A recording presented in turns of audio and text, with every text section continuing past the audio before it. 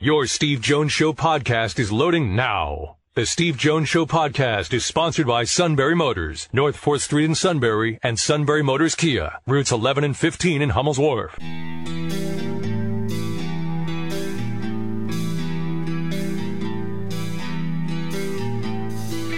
Sports talk where your voice counts. This is the Steve Jones Show on News Radio 1070 WKOK. Now from the Sunbury Motors studio, here's Steve Jones. Sunbury Motors, 4th Street in Sunbury. Sunbury Motors Kia, routes 11 and 15 in Hummel's Wharf. We welcome you to New Jersey. We will have for you tonight Penn State's matchup against Rutgers from the RAC because the Shikellamy game has been postponed tonight because of snow. So Shikellamy, gone. Penn State basketball, in. Until tomorrow, and then we will have Shikellamy taking on Mifflinburg at 5:30. So is that Eastern time? That is Eastern Standard Time. I'm just joking. So it's snowing there, huh? Yeah, we're looking at it. It's like a little small thing. It's supposed to be all done, over and said and done with by like 7:30, but it's dropping. Perfect. It's dropping quickly. 1 to 3 inches and done with. Perfect, because I'm driving through there. I'll be through there, I would say, about 1:15 this morning. There you go. You should be fine. I think you'll be all right. I'll be driving through there. It's supposed to get warmer. It's not supposed to get too icy or anything. I think it'll be a pretty easy thing, but it's probably going to be a little, treacherous for a few hours there. So they figured, why risk, for a game? Absolutely. When you can play it tomorrow. So. Absolutely. Understand that completely. Several items to get to.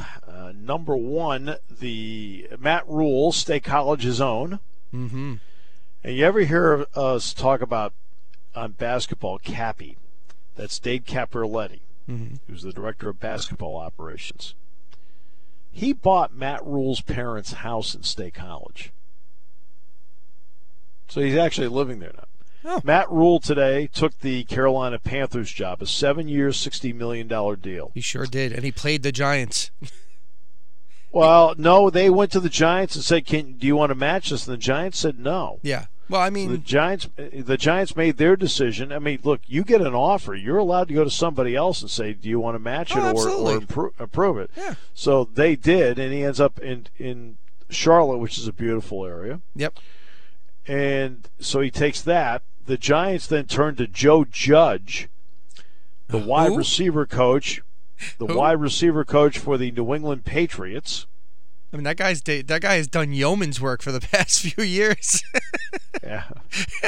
Wide receiver coach for the Patriots. Yeah. Wow. And he gets that spot.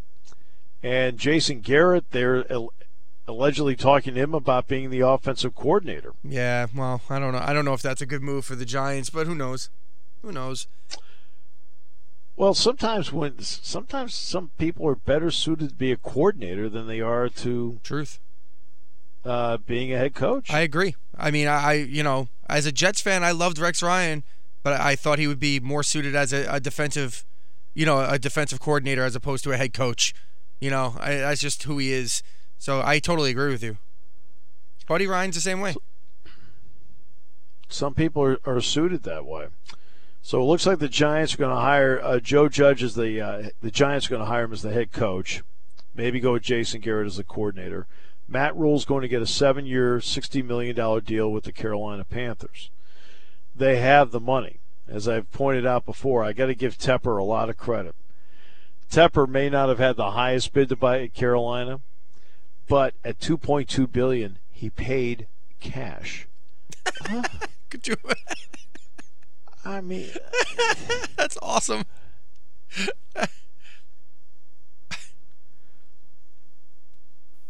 I mean, it's speechless. You're just... what a thrill that must be. No, I got it. Do you want it in a bank check or do you want in 20s? In 20s. We'll give it to you in nickels. Yikes. Holy cow. Yeah, it's pretty tremendous. Seriously. There was a movie years ago, and I'm talking, this movie goes back, I want to say 35 years, maybe 40 years. A movie entitled Heaven Can Wait. Oh, I love that movie. It's great. With Warren Beatty. Yep. And there's a scene where he wants to try out for the Los Angeles Rams as their quarterback. And, of course, they look at him like, you're nuts. Get out of here. So he's a multi-billionaire. So he goes in and buys the team. That way he can try out to be the Rams starting quarterback. Yep. So the former owner is sitting in the stands with one of his investor buddies, and he says, Marty, what did he do to take and get the team from you? And he said, how much would it take to buy this team? And I said, $200 million. And he said, and he handed me cash. He goes, ruthless. It's true. It's true. Isn't that kind of what Steve Ballmer did with the Clippers too? Didn't he show up and buy, like, just pretty much pay cash for the Clippers? Steve Ballmer was going to buy the Sacramento Kings. He was going to do that in conjunction with, I'm trying to remember who it was. He was going to do it with somebody else who's also into tech in the Northwest. And they were going to take the Kings and move them back to Seattle and reinvent the Seattle Supersonics. And then Kevin Johnson, the former Phoenix Suns guard, who's now the mayor of Sacramento, stepped in and they got Globe One Arena built and they kept the Kings in Sacramento. So when Ballmer missed on that, because they really thought they had it, when they missed on that and then the Clippers opportunity with Donald Sterling opened up, he paid $2 billion even for the Clippers. $2 billion even. And I think he paid cash. Yep, I believe so too. You're the NBA. I mean, you're Adam Silver. You're saying the liquidity looks good.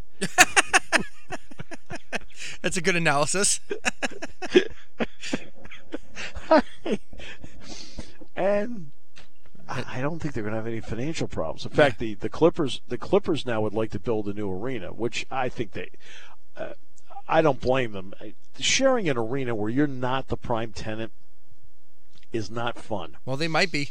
I mean, think about it this year. You may have, if things fall the right way, you may have a playoff series this year where all 7 games are played in the same arena.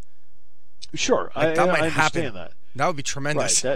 Right, that might happen, but he wants to build an arena out by the old Forum in Inglewood. Right. And the problem he has is that the Forum in Inglewood is owned by James Dolan, who owns the Knicks. Ugh. And he's trying to block another NBA owner from putting a team out there. I mean, I'm sorry, but the Forum in Inglewood is 50 years old. Yeah. Yeah. Yeah, they still do killer concerts there.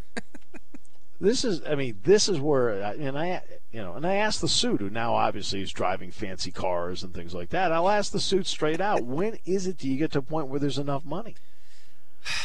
Wow, you're getting into a real deep conversation here. I don't think there is, unfortunately, but that's part of the problem here. On all things, that's part of the problem. There's not enough for some of these guys. That's why I say to the suit all the time, when's enough? I mean, you see what he's driving now. My goodness. I know, it's crazy. It's insulting to all of us. I mean, I didn't realize there was a Porsche dealership there. All right. I was like, holy mackerel. Yeah, Sunbury Motors is not carrying Porsches last time I checked. Yeah. So,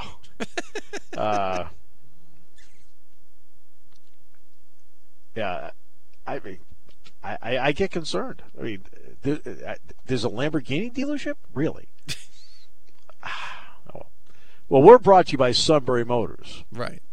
Where the common man and even those who are doing very well love to deal with. We'll come back with more in a moment here on News Radio 1070 WKOK.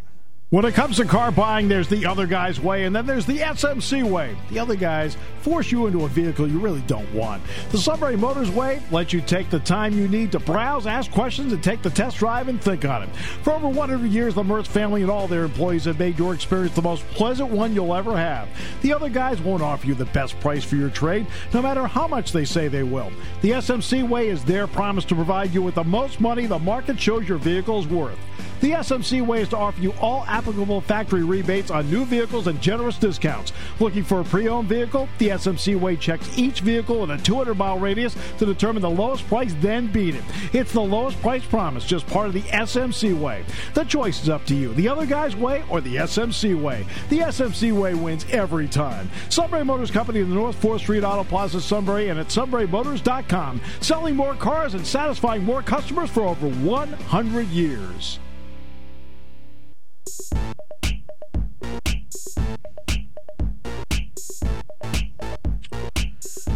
Every day when work is over with, the suit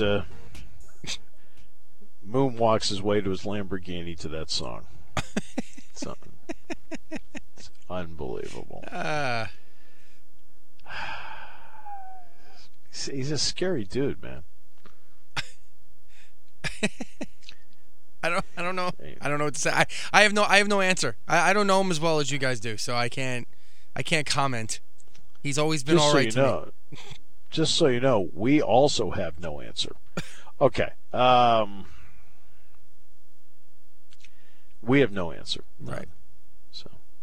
So yeah. So we were talking about the coaches. So in the landscape of the NFC East, how does this shake out? Do you think this makes it easier for the Eagles now that there's so much turnover in the coaching ranks, or do you think that the NFC East becomes, Look, first of all, I think the Eagles obviously have a winner in Doug Peterson, yes. So we start there. Okay, so that's established right out of the gate. Okay, so that's fine. But a lot of this comes down to personnel. So if you're Mike McCarthy and you re-sign Dak Prescott, what do you lose around Dak Prescott because you signed him? Because in order to sign your quarterback, that takes money, and it also takes, because everything, so much of this deals with how do you manage your cap. And in managing your cap, you're then going to have obviously issues to deal with in terms of tough decisions to make on who you keep, who you don't. I mean, you may not end up keeping 2 or 3 defensive players because you had to pay your quarterback. Which would be big for the Cowboys, yeah. Right. So, I'll give you a great example. I've always used this example, so I'll use it again. Russell Wilson came to the Seattle Seahawks as a 3rd-round pick, which meant he was making 3rd-round money. Okay. Well, in making 3rd-round money, they were able to take the extra money, and guess what? They were able to go out and get Bobby Averill. They were able to sign Percy Harvin. And they were able to make some other moves that weren't as dramatic because they had the capital to do that.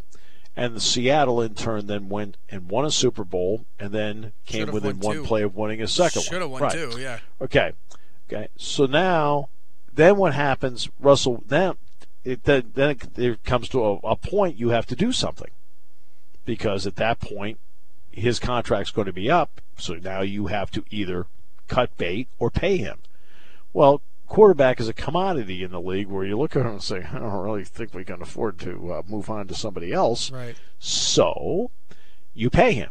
Well, in the process of paying him, you now reduce your financial flexibility about how you go about doing your business personnel-wise. Well, yeah, that's why Michael Bennett's in Philly and Richard Sherman's in San Fran and so on. Right. Earl Thomas and so forth. So it makes it tougher to deal with. So right now the Giants have, let's take the Giants, who get Joe Judge. They have Daniel Jones on a rookie contract. Not a 3rd-round contract, but still a rookie contract. They still have Saquon Barkley on his rookie contract. Right? They don't have Odell Beckham to pay anymore. So they've got some financial flexibility to potentially make some moves. Dallas might not, because they're going to have to pay Dak Prescott. They've finally gotten to that line where they have to come up with a solution there. Well, plus they have Sean Lee. They have Ezekiel Elliott that they just paid, right? And Van Der Esch and all these other guys, yeah. Right. Now, Van Der Esch is probably still on his rookie contract. But he's going to be coming close soon, though, right? He came in around the same time. Exactly. Well, no, he came in after Dak Prescott. Did he? Okay. Yeah. So that, and then there's the Redskins, and the Redskins have a quarterback now on a rookie contract. I don't know what obviously Alex Smith is still under contract. And I'm not quite sure what the Redskins' financial flexibility is, but the quarterback does dictate a lot of what you can and can't do financially. Now, Green Bay has all that money tied up into Aaron Rodgers. What really has helped the Patriots over the years, right? And please don't laugh at this. I mean this in all sincerity. Is Giselle Fernandez? No, of course. Because Bundchen, she is Giselle Bundchen. I mean, right, my apologies. She makes Giselle so much Bundchen money. makes so much money and Tom that Brady doesn't care. Tom Brady, for the good of the team, has taken a lot less than what his value is. Mm-hmm. And the Patriots have been able to spread the money out on various parts of the football team to keep them relevant at a high level. Don't for a second think that her being there, okay, and him being married to her hasn't helped. Oh, it definitely has, without a doubt. It's helped tremendously. And the reason it has helped tremendously is because they've been able to have the financial flexibility to go out and get other people. And, you look at Green Bay. Green Bay's been good the last few years, not great. They had to pay Aaron Rodgers. It's not their fault. Hey, look, what happened to the Ravens when Joe Flacco got a big number? Right, they fell apart. The Ravens were, they were just like they're good but not great. Well, now they've got Lamar Jackson on a rookie number, and they've had flexibility to do some things. They don't have Suggs anymore. I think it works on other positions too. Like, for example, what makes the Packers so much better this year than any other year is the fact that they've been running the ball more because they have a dynamic running back who happens to be a rookie or on a rookie deal. He's a young guy. He doesn't have to pay. He doesn't have to make a lot of money. So, as opposed to like where the Jets had to go and spend a ridiculous amount of money on a running back who has that same kind of dynamic quality and then not use him. But a lot of this, take my word, a lot of this goes to the quarterback. Right. Well, then a lot of this goes to the quarterback because that is going to be 9 times out of 10 your highest paid player. Absolutely. So look at the Eagles. When they had Carson Wentz on a rookie deal, they were still able to keep Nick Foles, quote, in the fold. Mm-hmm.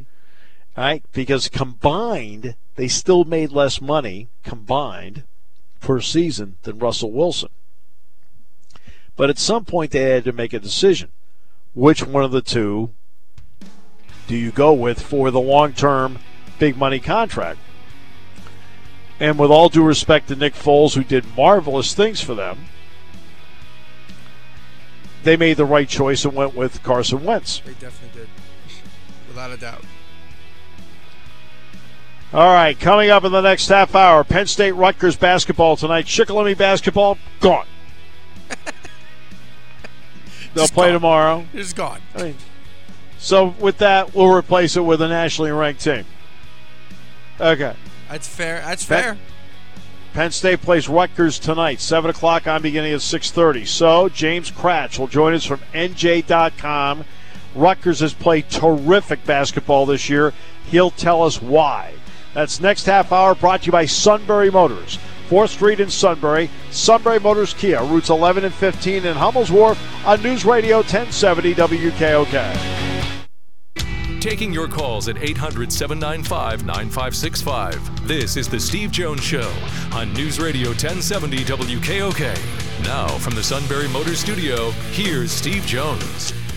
Sunbury Motors, 4th Street in Sunbury. Sunbury Motors Kia, routes 11 and 15 in Hummel's Wharf. Great to have you with us today in New Jersey. Snowing in the valley today, at least for a period of time. With that, the Shikellamy basketball game will not be played tonight, but they will play tomorrow night.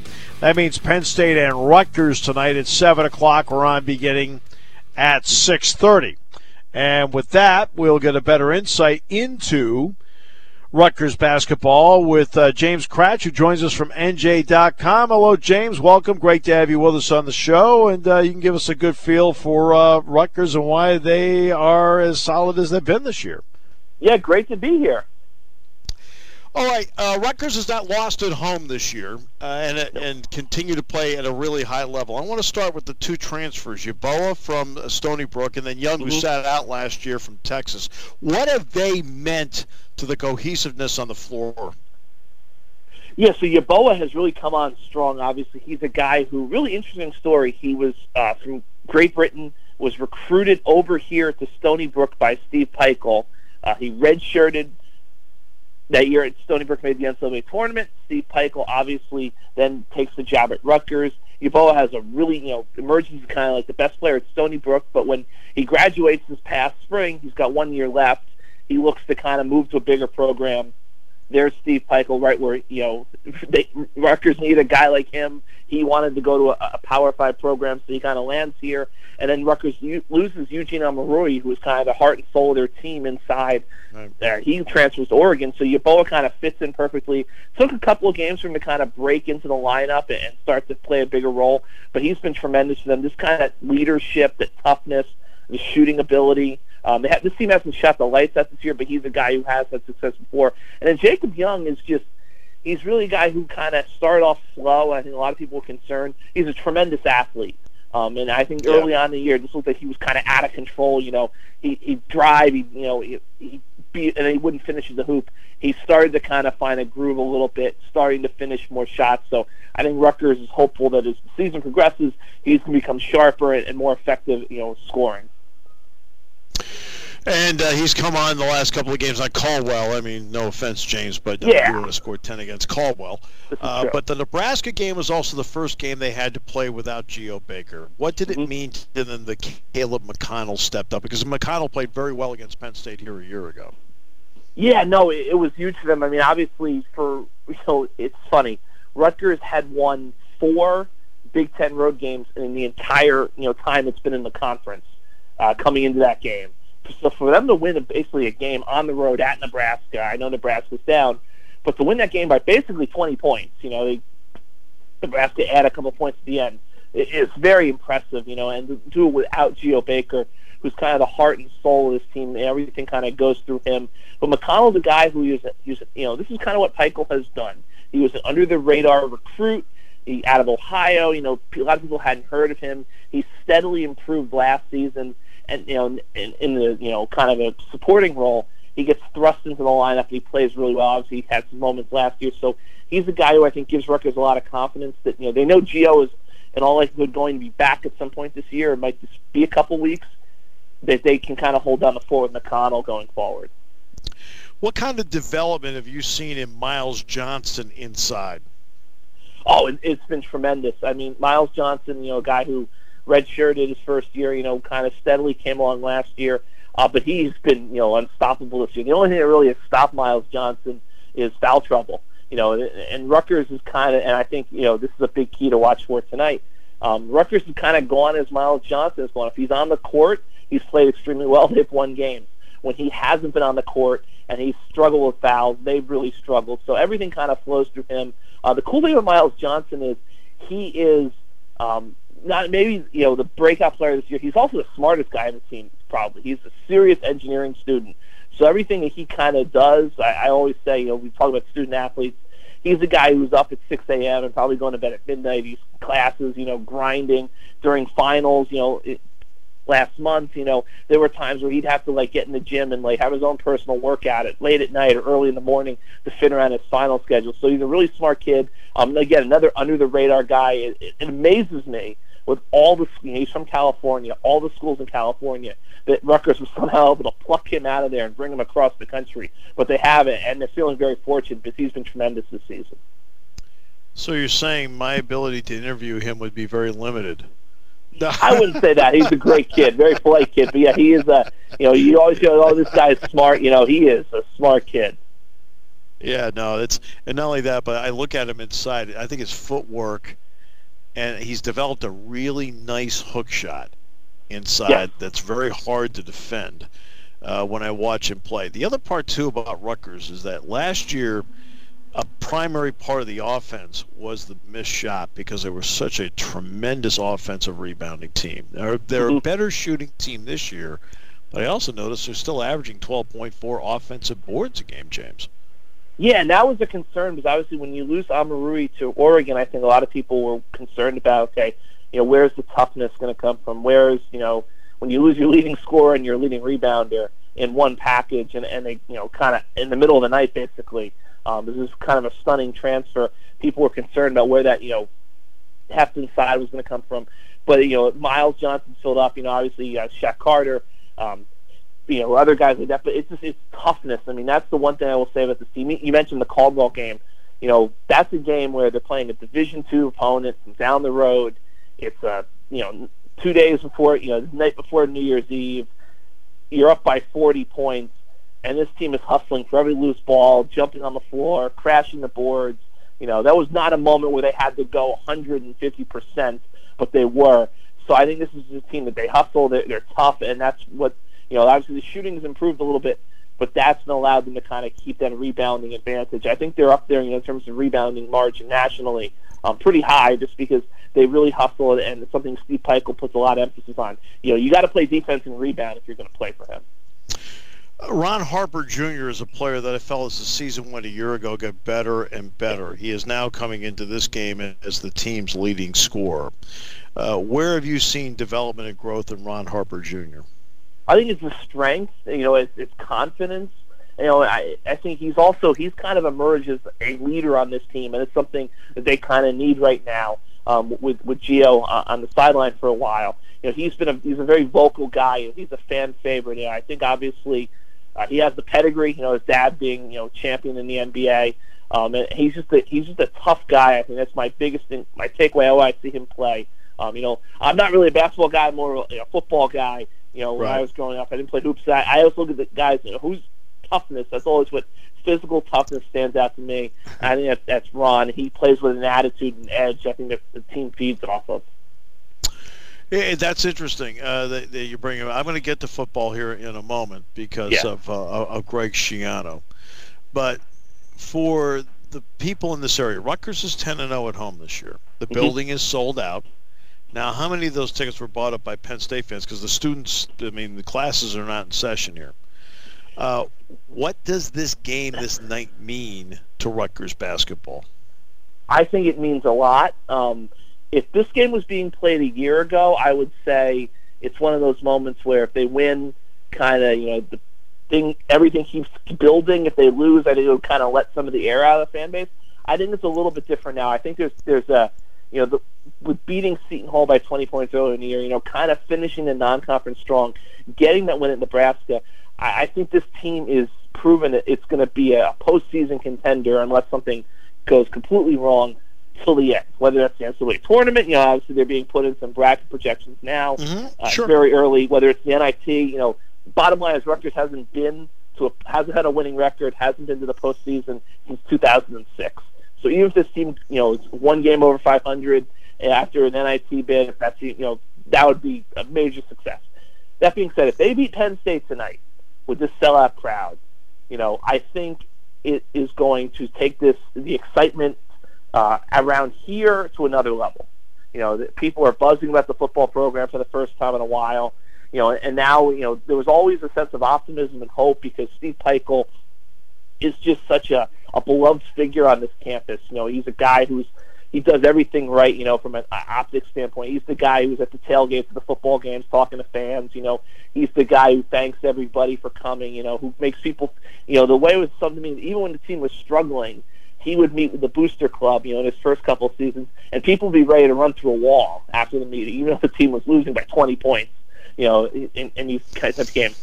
Now they're at this point, I think if they beat this Penn State team, it just goes to another level. And I think also for Rutgers, from a national perception, if they beat Penn State, they're going to kind of go from being quietly discussed to being right there center stage. I think people are going to be talking about them as kind of the surprise team of the Big Ten, which I think would be interesting to see how they would handle that added attention going forward.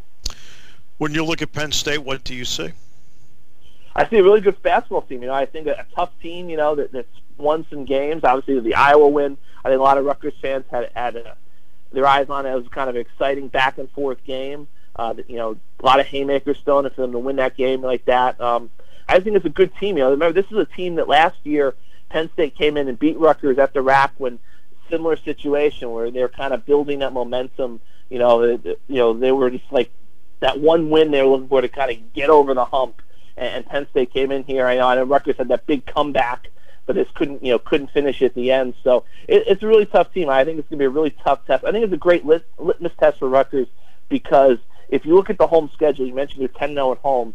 After this, the schedule's tough. It's the Big Ten, but they're not playing elite nationally ranked teams for the next couple weeks at home. So if they win this game, all of a sudden, I think there's a chance they could really get on a roll at home. And if you win all your home games and you can get 1 or 2 on the road in the Big Ten, that NCAA tournament picture suddenly looks a lot more realistic. Yeah. I want to ask you about Rutgers football with Greg Schiano coming in. Emotionally for the fan base, just for the fan base, okay, the heck with what the football part is yet. Mm-hmm. Seeing him back, what does that at least do to the fan base? I just think it gives them a sense of hope.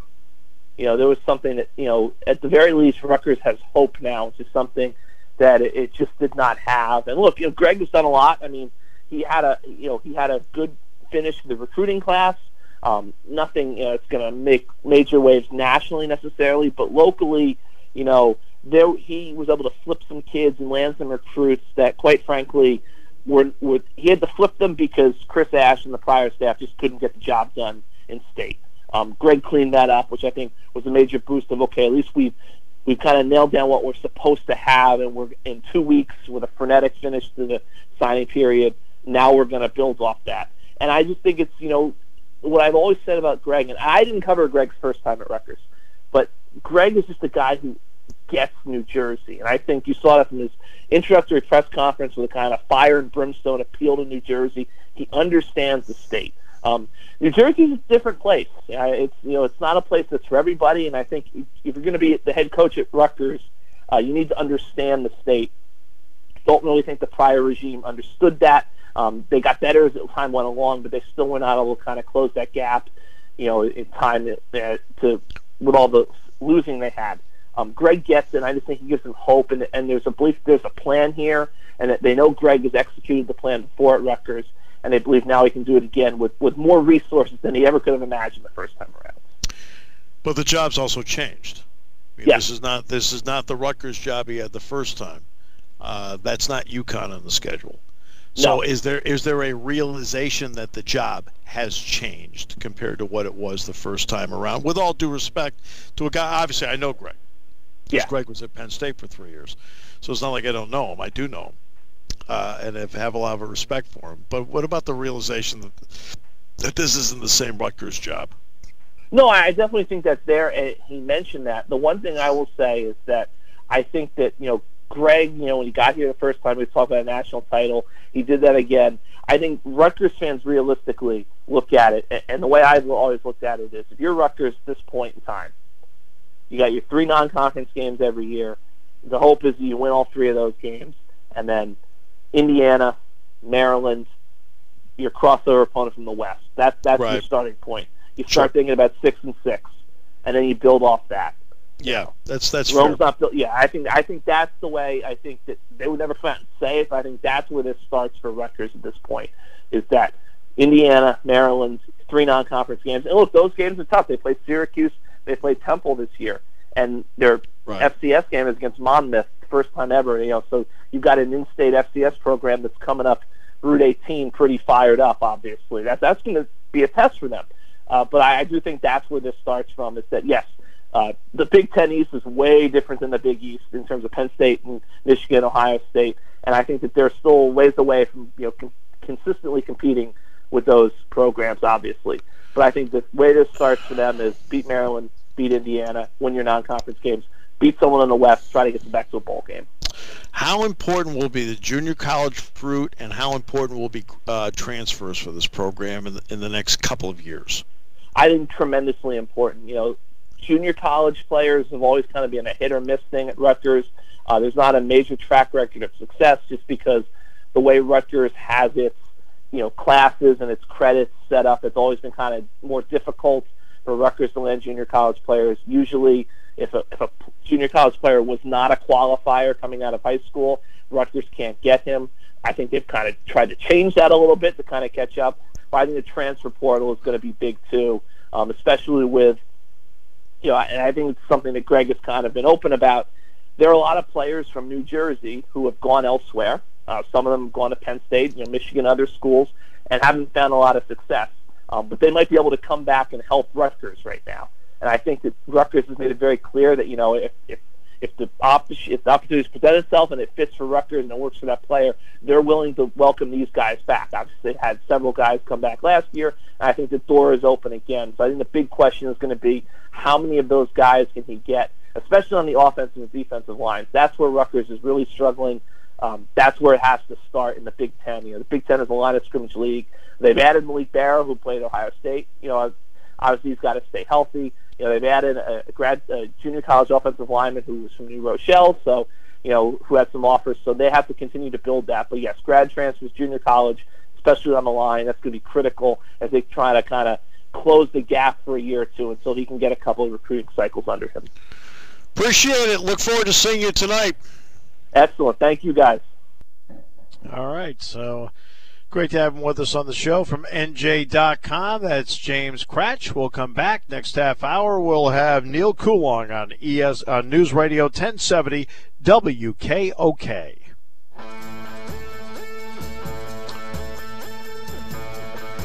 Hit with a little snow here today.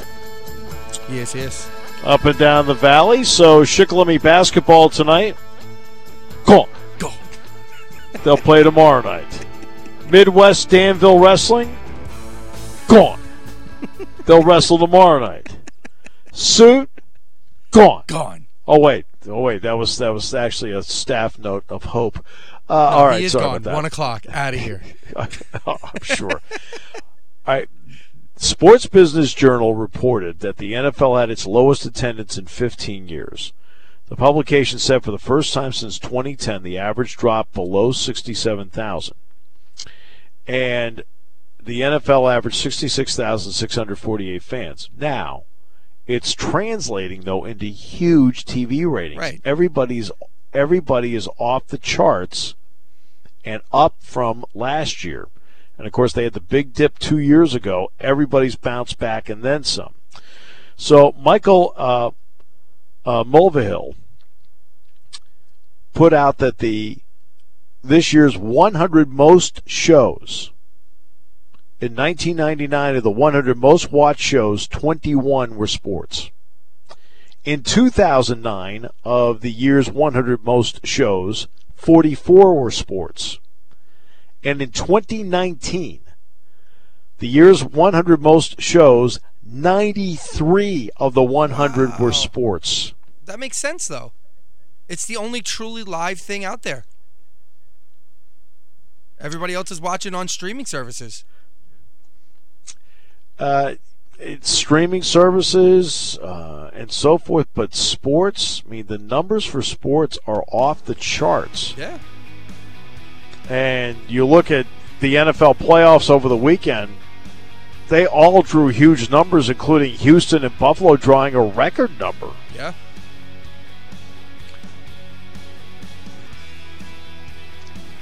One thing that sports does, there's not a formula to it. And every time you think you haven't seen something, it then happens. Thursday Night Football up. Monday Night Football up. Sunday Night Football is the most watched TV show of the year. The NFL playoffs, the opening weekend of 2020, all drawing huge numbers, near record numbers, and in one case, a record number. It's remarkable. Neil Coulong on the NFL playoffs and what he's going to do with his Duck Hodges jersey next half hour on News Radio 1070. You're listening to